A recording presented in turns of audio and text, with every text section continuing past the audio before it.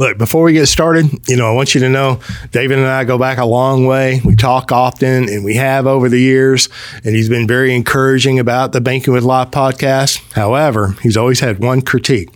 James, it's too long.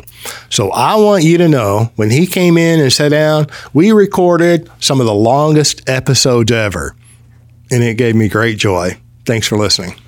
In this episode, my friend David and I sit down and have a great conversation about his experience with the Infinite Banking Concept.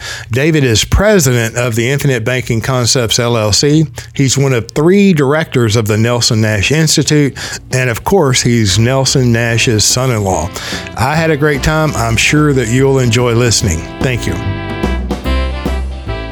Welcome to the Banking with Life podcast. I'm your host, James Nethery. And listen, I always say, because it's true, that I'm pleased when people come into the studio, and I'm always excited. But listen, today, this young man flies in from Birmingham, Alabama. Now, we've known each other a long time. He's a dear friend. David Stearns is with us today. And we're going to shoot a couple of episodes. And, thank you, David, for taking your time to fly out here and spend some time with us. How in the world are you? James, I know you've been asking me for a while to come out here.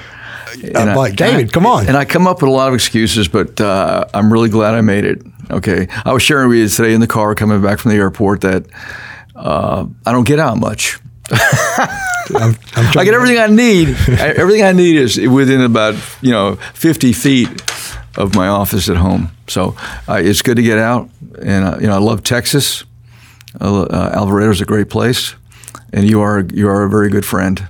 Thank you. And I really appreciate everything you do. I appreciate your friendship. And I appreciate your consistent, honest approach with IBC. I really do. Thank you. That means a lot. I appreciate you, your friendship. I love your wife, Kimmy. I wish you would have came. And thank you for saying that. And I have been asking you to come out, but he's like traveling all around the world and all of those. So he squeezed me in between trips. Yeah. And so, look, I kind of, I don't know, how, I know that, if I go back, I know that you were like on our second or third episode, I think. Nelson was 1 or 2, and then you're 3, or he was 1, you're 2, and then 3. But you've been here before, right? But it's been a while, right? And lots of things have happened. But really, what I would like to do is just to really go back. You and Kimmy in the Army, and Kim is Nelson's daughter. So David, of course, is Nelson's son-in-law, and of course, he's on the board at NNI. I mean, he runs the Infinite Banking Concepts and becoming your own banker. If you order those products, I mean, he ships them out. And plus he's retired military, Army of One. And, I put the bio in the link because I can't do it justice. But he's all around great guy. And I really mean that. But I'd like to kind of go back because, over the years, going to think tanks, he's spoken an awful lot of them. And are your talks, I know I'm asking you to start way back, and then here I'm interjecting this. Are your talks available on the internet that you've given at the think tank? The think tanks? Yeah. No, they're only available for our membership, our IBC practitioners. Okay. So I don't want to throw a teaser out there, but maybe you can come back and we can talk about, the Tale of Two Fathers and things like that. Oh, yeah. Tale of Two Dads. Tale of Two Dads. Yeah. I'd love to talk about that one because that's... we'll get back to the starting point here about me and IBC and with Nelson and whatever, but let me just predicate this conversation by saying that my approach to IBC is not from an illustrative position, it's from a historical position. Okay? I like to be the person who says, not only is this good, but I have a track record of showing why it's good. And I can show you the mistakes we've made, okay? Yeah. But it's, I'm not an insurance guy. I'm not licensed. I'm not contracted with any carriers. Do you want to get licensed? I would love to get licensed. I'd love to get contracted. Whatever. But no. But Nelson and I agreed, that I would focus on the business side. And what I really try to focus on is the consumer side of IBC. okay? Because, let's face it, if you're a life insurance agent, you're in sales. And you got to make a living, so you're pushing that thing. So I wanted to approach it from, okay, I'm a consumer of the product, and so how does the consumer, both the American and the Canadian consumer, approaching this? What are they hearing? How do they translate that, and what are they going to do with it?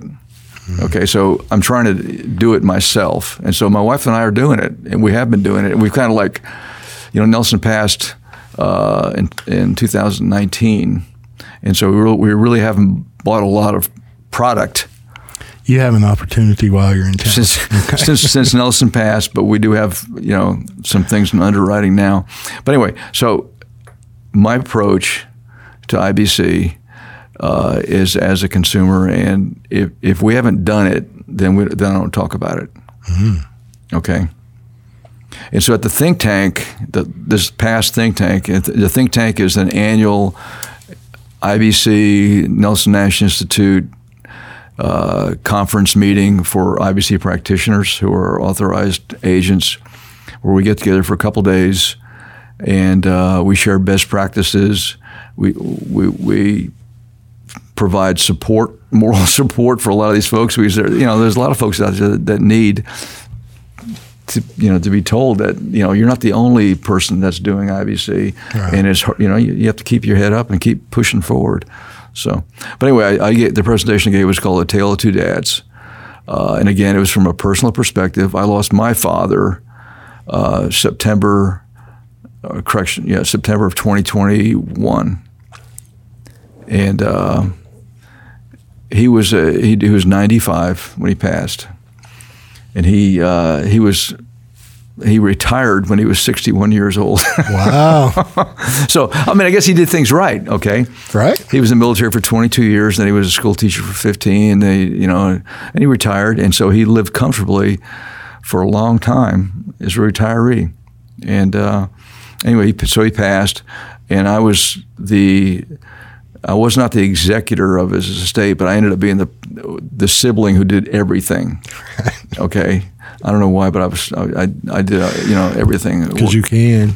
Well, it took months, and I have 4 other siblings, and so my father had all this traditional financial instruments that he had, and I was trying to unravel all that with 5 beneficiaries. I contrasted that with what we did with Nelson passed in 2019, and contrasted not only numerically what it looked like between my dad and Nelson, but how much more seamless and easy it was to provide that legacy from Nelson versus what my dad did. So it's a lot different. Traditional plans and then just being a designated beneficiary in a life insurance contract. Oh, yeah. It's huge. It's huge. And not only that, but, some of these policies, I figured out how much death benefit there were actually going to be, and every single one of them, the check was bigger. Yeah. I guess they're rebating premium and things like that. I don't know, but it was just everything was just bigger. It was like, hey, what a surprise! That's better. It only goes one way, right? I don't know, but yeah. So that was the last think tank. The one previous to that, I believe, was virtual only because of the Wuhan flu. The one prior to that, or 1 or 2 prior to that. 2020 was the last live one we did. Before we did a virtual think tank in 2021. Okay. So was it 2020 or 2019? It might have been 2018. Nelson might have been here. I don't know. When you put all of your that was 2020. 2020? Mm-hmm. I mean, it was dang impressive. I'm sitting out in the audience. I'm looking around, the 200 or however many people were there, and I'm like, who else has the cojones to do that? And nobody. Well, you're talking about all the policy portfolios and whatnot, and all the policy loans, and all the cash surrender value, and all the interest owed, not all the policy loans. It's like, oh no. But that's what I'm talking about. Well, I don't want to take credit for that. I want to blame that on Nelson Nash. Sure you're going to blame him like can't defend himself here. No, it was his fault, okay, because I'll go back to the beginning here. Trust me. Right, it'll all come together. But I think that Nelson used Kim and I as guinea pigs. Perfect for all this. And I'll give you an example. I have 4 children, and the 2 youngest are twin boys, and so each one of them were issued 2 policies. Nelson owned one, I owned one when they were born within like 30 days. And so we had they weren't identical twins, but they were obviously everything was the same with the policy structure. And so what we did was, and you have to help me with this one because I don't know since I'm not a software guy, but when Nelson was getting on and started giving away everything, it's like here's my toolbox. I don't need it anymore. Yeah, I'll take it. Here's your table. So yeah, I'll take it. Here's this. Yeah, I'll take it. Here's this policy. Yeah, I'll take it. No, but I mean, he'd tell anybody he was in the process of getting rid of things. Yeah. Okay. So long story short is there was 2 policies in each twin. I owned one. Nelson owned one, and he gave Kim the policies that he owned on the kids. And so we had a baseline, 4 identical policies from the same insurance company, issued the same time, same premium, same this, same that. We used one for policy loan activity, and the other one we never touched.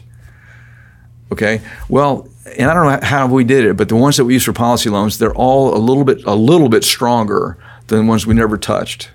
And these are from a company that had quote unquote direct recognition. Right. So I don't know how that happened because we really didn't know what we were doing. But so I have all that baseline. We had all kinds of policies I showed at the 2020 think tank. And when Nelson passed, and Nelson used to say in the book, Becoming Your Own Banker, the grocery store was in there, obviously, and a lot of people said, why is he talking about the grocery store? What's he talking about? What's he talking about? What's he talking about? Well, it's about owning a business, okay, and not stealing from yourself, i.e. own an insurance policy. Don't debilitate the growth of the policy, okay? So same thing, okay, so anyway, I had this. We had all these loans. We spent a lot of money, redoing a house, tons of loans. And Nelson would come over, and at first it was like, don't steal the peas, don't steal the peas, don't steal the peas. I.e., be an honest banker. Don't take out a policy loan unless you have a plan for repayment. Yep. Where can you go in the free world and get a loan without a loan repayment? Yeah. I mean, come on, have a plan. Don't just take the money out of the back door. Yeah. And so we were honest bankers. We were paying it back, but I don't take out a policy loan and then issue myself an amortization table and do a check every month. I dump $20,000 in now, boom, okay, $40,000 in later on, boom, whatever. It's not like, okay, this is going to premium, this is going to loan interest, this is going to loan repayment. It's just like $50,000, boom. And wherever it hits, okay? It's good. It's good.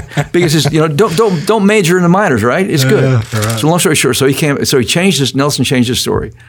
Instead of saying don't steal the peas, he said, you have got to have a place, okay, for windfalls. You do. If you don't have a place for windfalls, you're wrong because you're going to blow the money. Nelson, what are you talking about? I mean, so what he's talking about is like, Kim owns several policies on Nelson, and if he's telling us in his own way he spoke. Yep. Okay, how with Nelson, he kind of came from the back end. He said, "Listen, if you get a death benefit on me, you better put it somewhere where you're not gonna blow it, and it's gonna grow uninterrupted, compounding, whatever." And so anyway, he comes to my house. We drank coffee every morning, for a couple hours every day. He lived a mile from me, and he goes, "How much do you have in outstanding policy loans?" And it's like, oh no, here it comes. And I said $500,000. He said, good. He didn't say that one enough? He said, good. Yeah. And it's like, oh, okay. And that was all he said. And he didn't say, he wasn't, he didn't go off at the mouth with stuff like that. It's just, the real important stuff was very subtle communication, like good. Yeah. Because he wants you to figure out, well, why is that good? Well, it's good. It was good because, a $500,000 death benefit, the best place to put that, if you don't buy another policy and put it in premium, is to fill up that loan hole. Boom, 100%. Okay, it's the best place for it. And so, long story short is, that's what we did. But there was a lot more than that because the way it worked out. And so, well, I want to say that, the very first time I listened to Nelson, a long time ago, but he said then, he said, well, I'm in the short rows. And he was 72, 73 years old. Yeah. I'm in the short rows. And then too, and I brought this up because this gentleman, David, has some very, just incredible, powerful talks. And he's talking about two different ones, but to tell the two dads is one and the other when you put up all of your portfolio. Yeah. But let me go back and say that, if you had an outstanding loan of $500,000, you went out and bought some goods and services with that money. It's not like you just borrowed money and went to blow it as a place to put a windfall that Nelson knew you had coming, right? Right. So, if I was going to buy a boat, I wouldn't have taken that money and bought a boat. I would have put the money in the policy and then the policy loan to buy the boat. Right. Okay, so I want to keep that money in circulation. You better hurry up, man. Boats are going up in price. Well, I think they're starting to go down like RVs. I think they've crested. Oh. They're starting to drop a little bit. You got to wait about. No. Okay, so go back to the beginning for us because Okay, back to the beginning. You talk about, like, Nelson used to talk about serendipity a lot. He'd get on an airplane, fly somewhere. He wouldn't have a rental car set up. He wouldn't have a hotel room set up. He'd just end up running to somebody at the airport and say, "Hey, Nelson Nash, come and stay with me." It's like, okay. But anyway, no. So I was in the military. I was in the United States Army. And in 1978, I was a second lieutenant in the Army. And my first assignment was at Schofield Barracks, Hawaii. I thought that was great because I thought I was going to Germany because everybody was going to Germany back in the early 70s, mid 70s still, because that was the quote unquote Cold War area that we had a whole bunch of Army guys over there. Anyway, I got assigned to the 25th ID Infantry Division in Hawaii, and which is fantastic. Went over there and got into the unit, and after I was there for a couple of months, they told me that I was sponsoring another lieutenant who was coming in, and the guy's name was Barry Nash, second lieutenant. I said, "Oh, great!" So they gave me his home address, and I wrote him a letter, and it was written. The home address was Rocky Ridge Road, Birmingham, Alabama. So I wrote a nice letter. "Hey, my name is Lieutenant Colonel David Stearns, and I'm going to sponsor you into the battalion. This is the unit. This is where you're coming. This is this is what we do. Da da da da da. And here's my address, and here's the unit phone numbers and stuff. This is obviously way before we could instantly communicate." And so you let me know when your travel arrangements are. Let me know how you want, if you want to live on post on the installation, or if you want to live off installation. I'll start looking for some places for you to live and whatever. And so so anyway, I picked him up to the airport. I got him settled in, and we became good friends. And then every year, I still think they do it. The 25th Infantry Division, one brigade goes to Korea for a big exercise called Team Spirit. They go in February, from Hawaii, 85 degrees to minus 20 in Korea. So that year was our year. So we all loaded up in February and went to Korea for a month into Team Spirit. And Barry kept saying, "Hey, Dave, my family's coming to Hawaii to visit my dad and mom and my sister." He goes, "You need to meet my sister. I think you'd like her." It's like, no. And he kept hounding me, no. And so we flew back to Hawaii, and anyway, his sister Kim asked her parents, Mary and Nelson Nash, if she could stay for an extra couple of weeks with Barry. And Nelson said, yeah, you got an open ticket. Go ahead and you can stay with him. And he lived in a 2-bedroom apartment. And so I never met Mary and Nelson Nash at that time. They left. And he kept hounding me, yeah, you need my sister, you need my sister. So finally, we all went out to lunch one day. And so long story short is we got engaged. And I'd never had met Nelson and Mary still. We were in Hawaii and called them up and say, you know, we're getting married. And this was May. I think I knew her for maybe 6 weeks. Wow! So like maybe I think it was 6 weeks, and we decided to get married in August, and this is August of 1979. And the reason was because I wanted to live on the installation, and that's the greatest turnover was with people living on the installation. So quarters would be available within a couple of weeks. So we got married on post. Mary and Nelson flew over to Hawaii for the wedding, and they brought Kim's grandparents with them. And so Kim's got a nice little place up on the North Shore. We went down to the airport. We picked him up, and I was pretty nervous because I never met Nelson Nash. Well, I knew that he was an insurance agent for a major New York insurance company, and that's all I knew about him. And we talked briefly before that, but that was it. And so we met at the airport, shook hands, and he looked at me and says, he goes, we got something to talk about this afternoon, so let's find some time to talk. And it's like, yes, sir. Well, I didn't know. Obviously, he wanted to tell me, take care of his daughter, and that. I was not a Southern guy at that time. I was a Yankee, and so I didn't understand all the rituals about courting and things like that. So I broke every single rule in the book, every rule in the book. And Nelson did all full of grace. So, well, what Nelson did was he called up my parents and talked to my parents, and it was more of an interview than a talk. And he asked them for references for me, for people who lived within the southeastern part of the United States.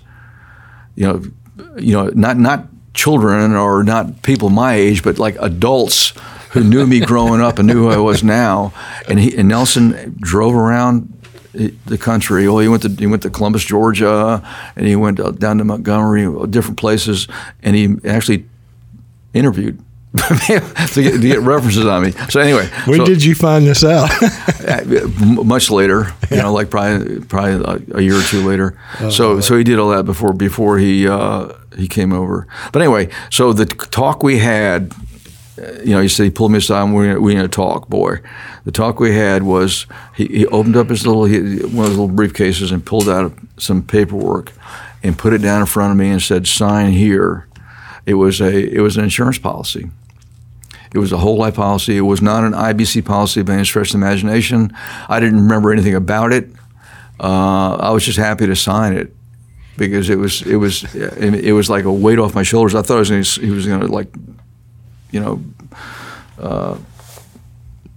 chastise me severely for not going through the proper procedures and having the wedding in Hawaii and make him fly back out there. But anyway, So I signed it. I bought this policy, and of course Kim was the beneficiary, and I was the insured. And it wasn't a very big. It was something like I don't know, $60 or $80 a month or something. A whole life policy. That's legitimate. 1979. Yeah. But we 1035 that policy. It was, like I said, it wasn't even close to being an IBC policy. It wasn't much to play with. So that's why I met Nelson. Then we spent a week together in Hawaii, and I got to know him a little bit better. And he was in the National Guard at that time. He was a CW4 in the National Guard, and so I was a second lieutenant. So he wore his uniform, and I wore my uniform. So everybody was happy. So, I don't know what a CW4 is. Chief Warrant Officer 4. I got it. He flew fixed wing in the Army National Guard, twin engine aircraft. I guess it was in 2020, whenever you put your portfolio of policies up on the big screen. Mm-hmm. I heard you say, every time we had a baby, every time there's a change in our life, Nelson made us buy more policies. It's almost like cringing. He's going to make you buy another policy. It was painful. You know, and after I had never heard that. And after your talk, and this is at a think tank, right? I'm asking other people, did you hear him say that? Did you hear him? And I'm sure a lot of people heard it, but not the people I asked if they had heard it. I mean, that was so. It just made an impression upon me. Well, when I say he made me, he didn't make us do it. I understand, but it was like everybody loved each other. You know, I loved him. That he loved Nelson. We were all like, we had a good relationship, and I didn't want to disappoint him. Right. But I'm in the military, and you don't make much money. Okay, in the military. We were really good with debt. We always had a mortgage if we lived off post, but still, I mean, got twins. Here we go. Here he comes with some more apps, man. Like, oh no, So yeah, it was painful. It really was. And of course, Nelson said, "Hey, listen, it only hurts, because you're growing. You got to have that pain, and once you get past the pain level, then you're ready for some more pain, right?" That's how we ended up with a whole bunch of policies. Of course, a lot of them, like I said earlier, he graciously gave them to my wife. Just like the rest of all his kids got policies, all three of them. It just impressed me when I heard it. Of course, nobody wakes up, I want to go buy a life insurance policy. Oh, it's like, I've got children. Let me go buy a life insurance policy. No, that's the best time to buy it. Right. The bad part is, I know you don't want to talk life insurance, but you can't get enough death benefit on a newborn. Right. Okay, I want to buy the biggest policy I can get. I want to pay the biggest premium I can pay. Yeah, but you didn't know that back then. No, but now it's a different story. Now we do the same thing with grandchildren. Yeah. And my kid's doing the same thing. It's like, oh no, they got another kid. It's like, okay, you got it. Okay, we got two policies. I own one. You get it. You get one. It's like that. Same thing. Oh no, we can't afford it, Dad. I said, yes, you can. It's only got hurt for a little bit. You need to feel some of that pain. So yeah, it is tough. I mean, I can talk about life insurance. I just don't want to mention all the companies' names, but it's hard. I mean, because we hear that a lot. I hear it a lot. It's like, well, shouldn't I put this policy on my son or my daughter? They're younger, they're healthier, and it's like, no, you got to start on you. You got to start where you're at. Mm-hmm. I mean, there's a proper way to expand across family and across generations, but no, you got to start on yourself. That's right. I mean, if you're the breadwinner, man, you've got to load yourself up. And that's another thing too in the infinite banking footprint per se.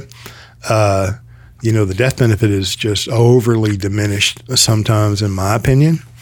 I get it. We're solving for cash. We want a high cash value, but if you're young, if you have a family, especially if you have a young family member, mm-hmm. You need death benefit. You need death benefit, yeah. Yeah, and I mean, life insurance, it really doesn't come any other way, so it's okay to. Mm-hmm. I'm not saying that you'll solve all your needs for death benefit, but you shouldn't start out with pennies on a death benefit. No, you need a big base too, mm-hmm. And also, if you want to buy a whole bunch of stuff on your kids, guess what? You better own a whole bunch of stuff on yourself. Yeah. And if you want to buy a whole bunch of stuff on your grandchildren, guess what? So the kids, their parents better be loaded up too. And if you want to buy something on your parents, the first thing the underwriter's going to ask, well, how much do they already have, and why are you going to kill them?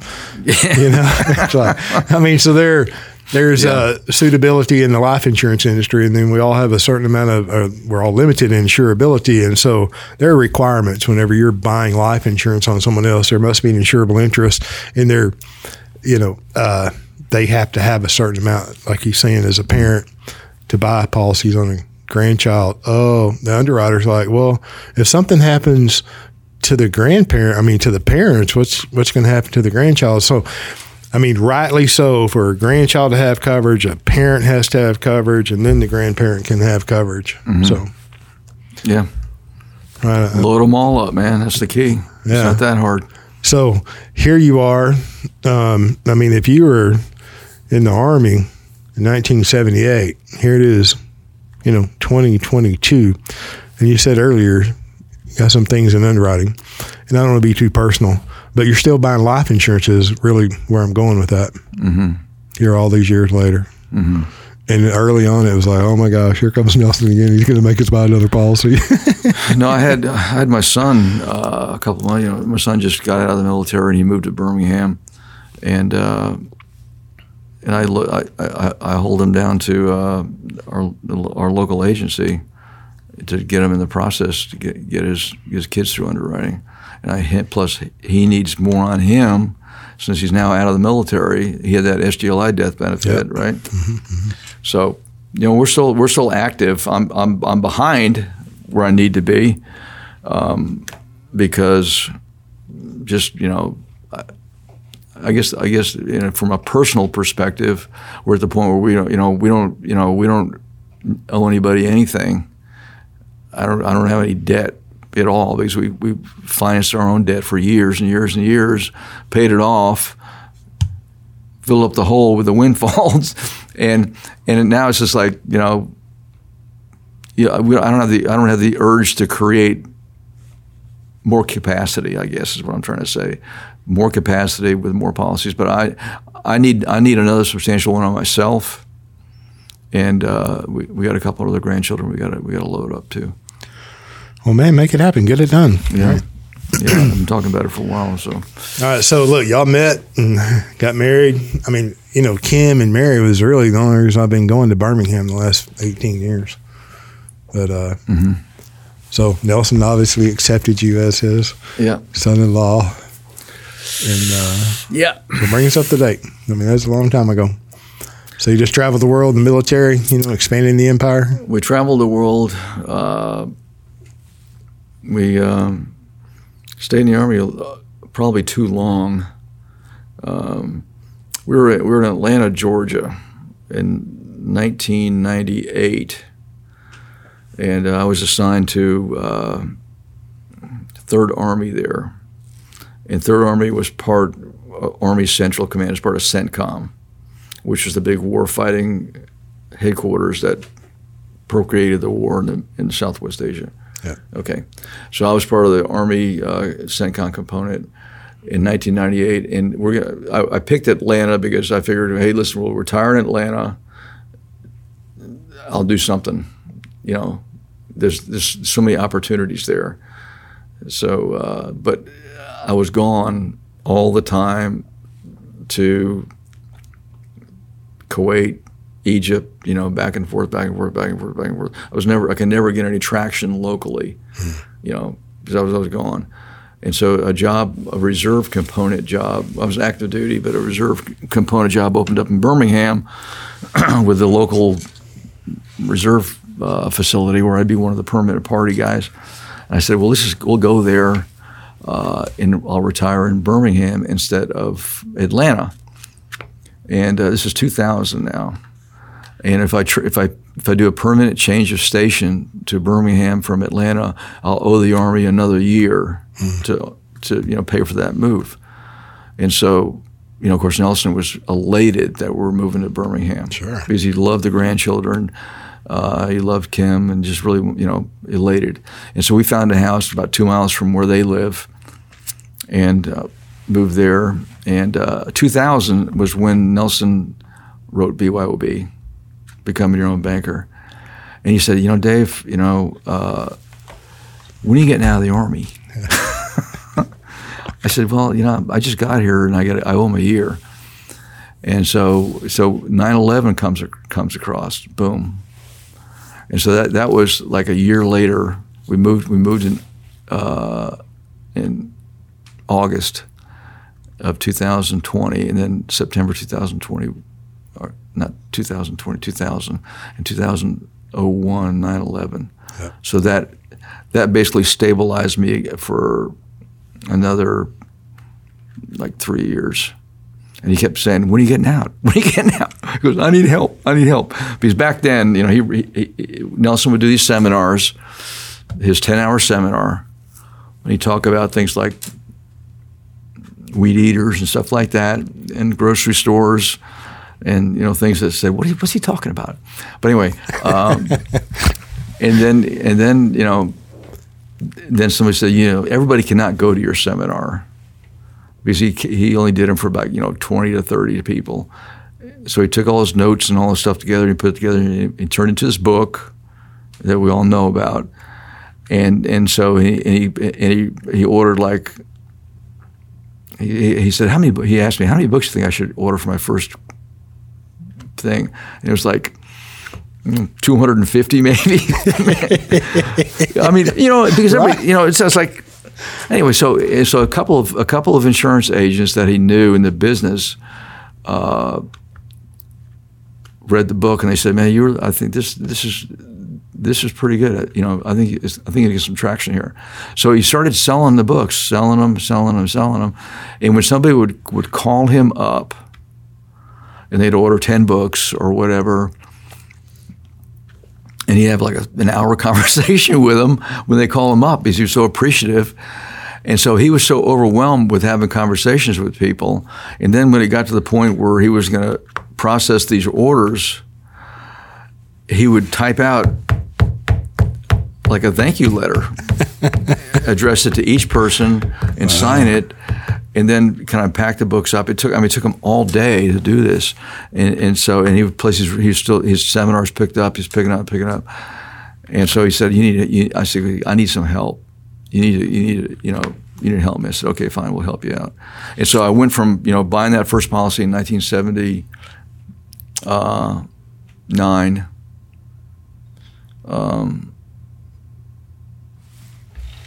And in 2004 is when I started working with Nelson full time. Okay, and so we worked together closely. We did our first think tank in 2005. We had 8 people there at the local Courtyard Suites or something like that in Birmingham. 8 people, and Nelson was he started really picking up on his seminars, but and then we started ordering books. We were 10,000 at a time. Ooh, 250. It was like five pallets of books would come in, and so anyway, I mean, BYOB is still sells like crazy, and I was a thorn in Nelson's side when it came to BYOB, because I was one of the first people that said, Nelson, how accurate are these numbers? Because not because I didn't trust him, because he worked with actuaries and underwriters and whatever to make sure all his illustrations were done at a home office level. But I was talking about in-force illustration today versus one next year. Yeah. And so that's why I had the 5th edition. It's because we kept chasing our tail, updating the book. And finally the light came on. And Nelson, he kept saying, the numbers are not that important. The illustrations aren't that important. What's important is understanding the concept, understanding the problem, and understanding what a solution would look like. And and so I said, you're right. And so the very last thing we did was that 5th edition. It had that, if you go to equipment financing, it had that addendum. Illustration number 6. Illustration number 6. And he took the same policy, and what did he do? Paid one more year. He funded it for one more year, and it performed. That was in 2010. That addendum. Illustration number 6. That was. So you're running him through the ringers on the numbers, and the agents were too at the time, because I remember Nelson would say, "No, these agents giving him a hard time. You can't do that today. No, you can't do that today." They give him a hard. They give me a hard time too. Still, they call up and they say, "Listen, what company did you run these illustrations through?" Oh my gosh! He goes, I try to duplicate this, and I can't even come close to the numbers. I said, "Well, what's the dividend scale today?" Well, and I've talked about that too, that the dividend scale has come down since then, no question, but the CSO tables have changed 3 times. And then we had the 7702 change January 1 of 2022. That's a different story completely there. Boom. Yeah, I'm talking about like before that. You're right. Yeah. And being a consumer, not a life insurance guy, I said, listen, show me something better. Okay, I don't care if this doesn't look as good as it used to look. If you use it correctly, it's going to perform better than anything else. Period. Okay, unless you're like doing something illegal, But you mean like a member of government? I'm sorry. But the 7702 thing, that's something totally different. No, I'm just saying the art, and I want to go back too because Nelson was giddy. I came around. I don't remember the first think tank I went to. It was the second or third one, I think.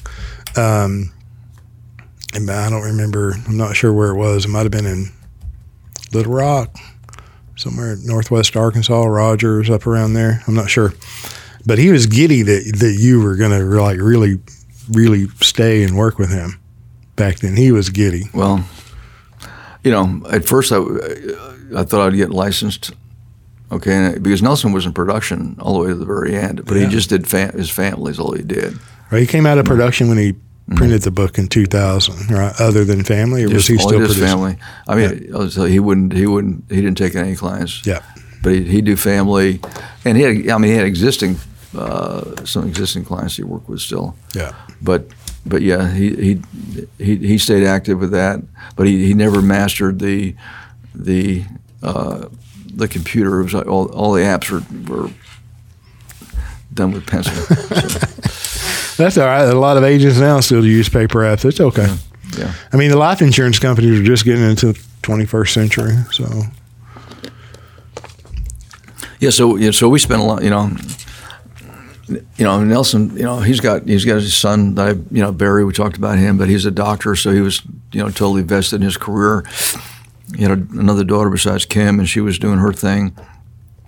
And he wanted to keep this thing going. Okay, he wanted to keep it in the family and keep it going.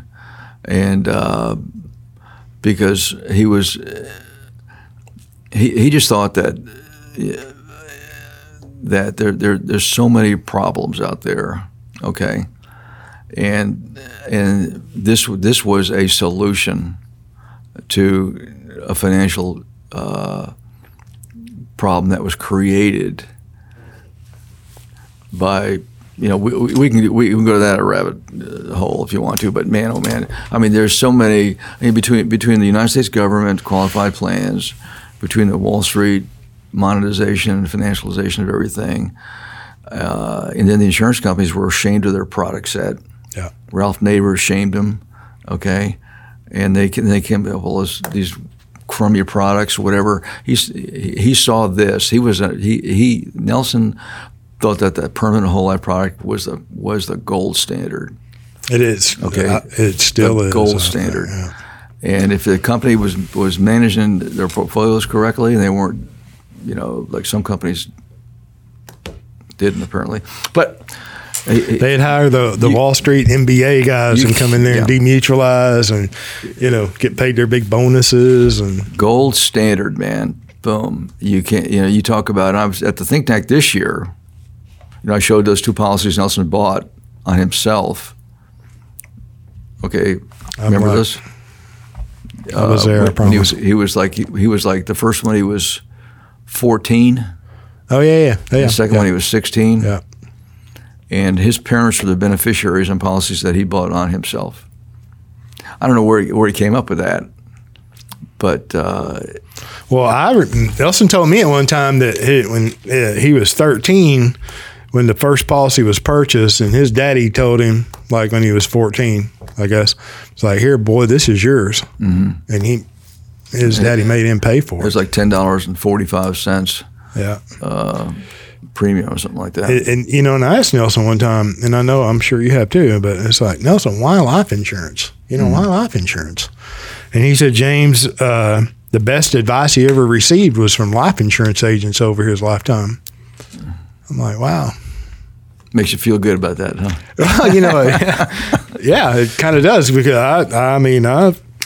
I feel like as a life insurance agent that you have to have a broad knowledge, right? But it also has to be a deep knowledge on this, breadth here. So it's not like I'm just explaining how I feel, right?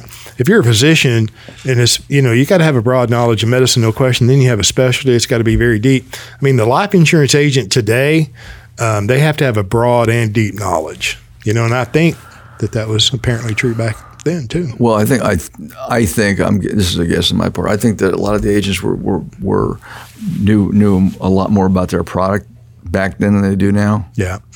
And that the companies were more in tune to training them properly, and it was a respected product, and they weren't ashamed of being life agents. Right.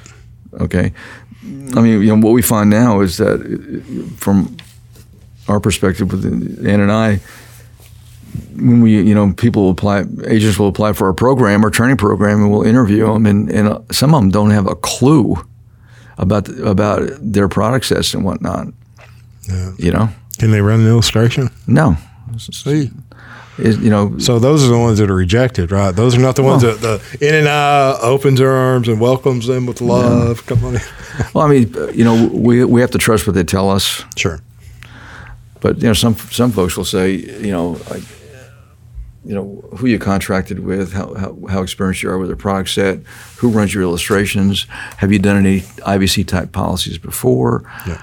Do you own any of yourself? What does your loan portfolio look like for your product set? I mean, it's hey man, I'm creating a place. I'm coming. I got a windfall coming. I'm creating a place to put the money. Hey, and you say, well, I work with the home office on illustrations. It's like, so you don't know how to do it? Yeah. No. I said, well, I want to say me. It's Carlos Lauer, Robert Murphy, and I. We vote about bringing them on. It's like, well, if you don't understand what's going on with your product set, how are you going to support your clientele? If you don't own one, what are you even talking about? It's crazy. You're right. It's just nuts. You kind of mentioned Ralph Nader, the consumer advocate. This is back in the 80s whenever, you got a Whole Life's Bad and all the A.L. Williams and all those guys, Van Capsule, they're all shredding the life insurance companies. Oh, this is, terrible. And when in fact, the Wall Street was all in because they wanted the companies to demutualize and they wanted to get at the stock companies and all their cash reserves, kind of like what's going on today. And then, right. And then, the life insurance industry had no defense. It was a pitiful defense. And I think if you look at the companies that were, when they had the hearings, on when you come to the MEC, so Wall Street, I think, colluded with the term promoters and people like Ralph Nader, to attack the life insurance companies, say this is a terrible product, you can't figure out what the rate of return is, or you could do this. Well, in fact, and then it really zeroed in on single premium life insurance at the time, and then we got the MEC rules, modified endowment contract, that they changed tax treatment. 87, yeah. So, I mean, the bonds couldn't compete with the life insurance company. They couldn't compete with whole life insurance, my opinion. Right. And then you look at all those guys that showed up to defend the life insurance industry, right, in front of Congress and the Senate hearings. And you look at how many of those companies demutualized right after they came out with the qualified plans, the Keogh plan, in the late 80s. And you can't say that all of that happened in a vacuum. It was collusion. Yeah, absolutely. Yeah. So even the presidents, CEOs of those life insurance companies, when they demutualize and then they walk away with all these kinds of stock options and bonuses, and who loses in that? The consumer. Because we're still, you still have that kind of mindset lingering. Really, I don't want to paint with a broad brush, but 40 and up in age, you kind of got life insurance kind of has a bad connotation. To it. Oh yeah. And Nelson would say, you mentioned the word life insurance, and your mind was shut like a steel door. Kaboom. Yeah. And, so and they just don't know, I mean, I didn't know.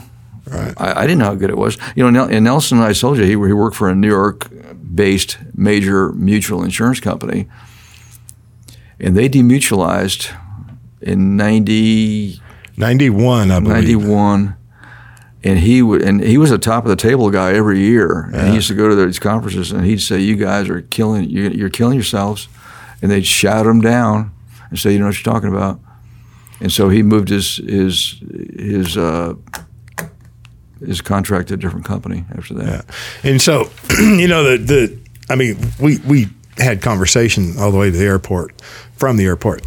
But generally, before we turn the mics on, all I say is I try to avoid mentioning life insurance companies' names, anything that you don't want to say, or. But I'm going to throw it out there. That was AXA. That was Equitable Life Insurance Society that demutualized. The French company AXA bought them. Right. And a couple of years ago, AXA spun them off. Right. And I brought it up to a couple of insurance CEOs. I'm like, what a great story it would be if Equitable Life Insurance Society would remutualize. I don't even know how that would happen. I don't know. But that would be a great story. I still own Equitable. I have. You speak French?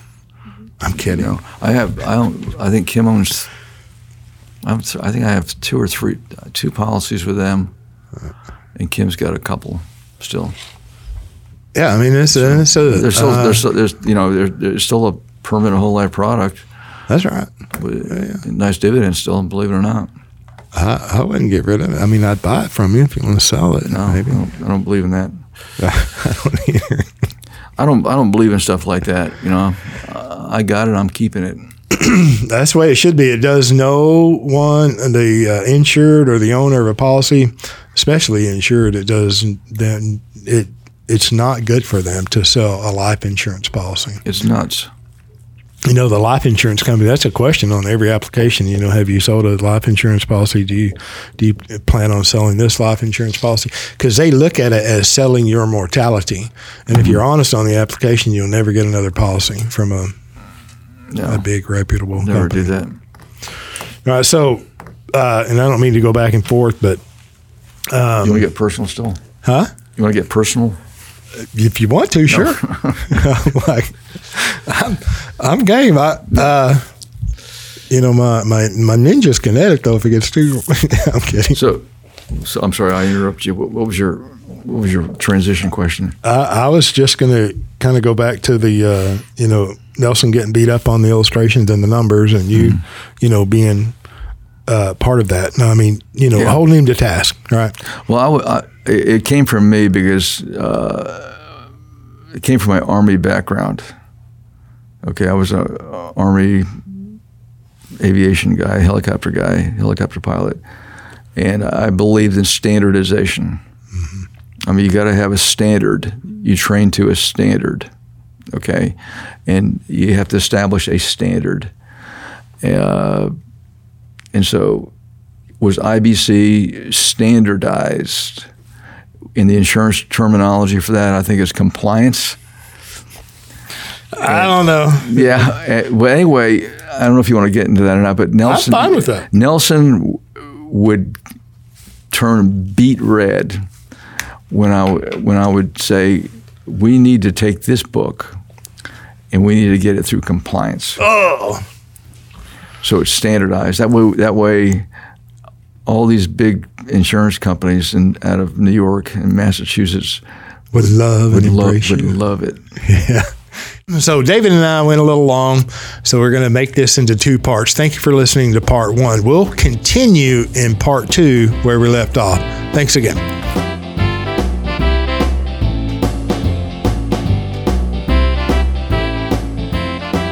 Thank you for joining us on the Banking with Life podcast. If you're watching on YouTube, make sure to like and subscribe and click on that little notification bell. Otherwise, join us on Apple Podcasts and Stitcher for weekly content.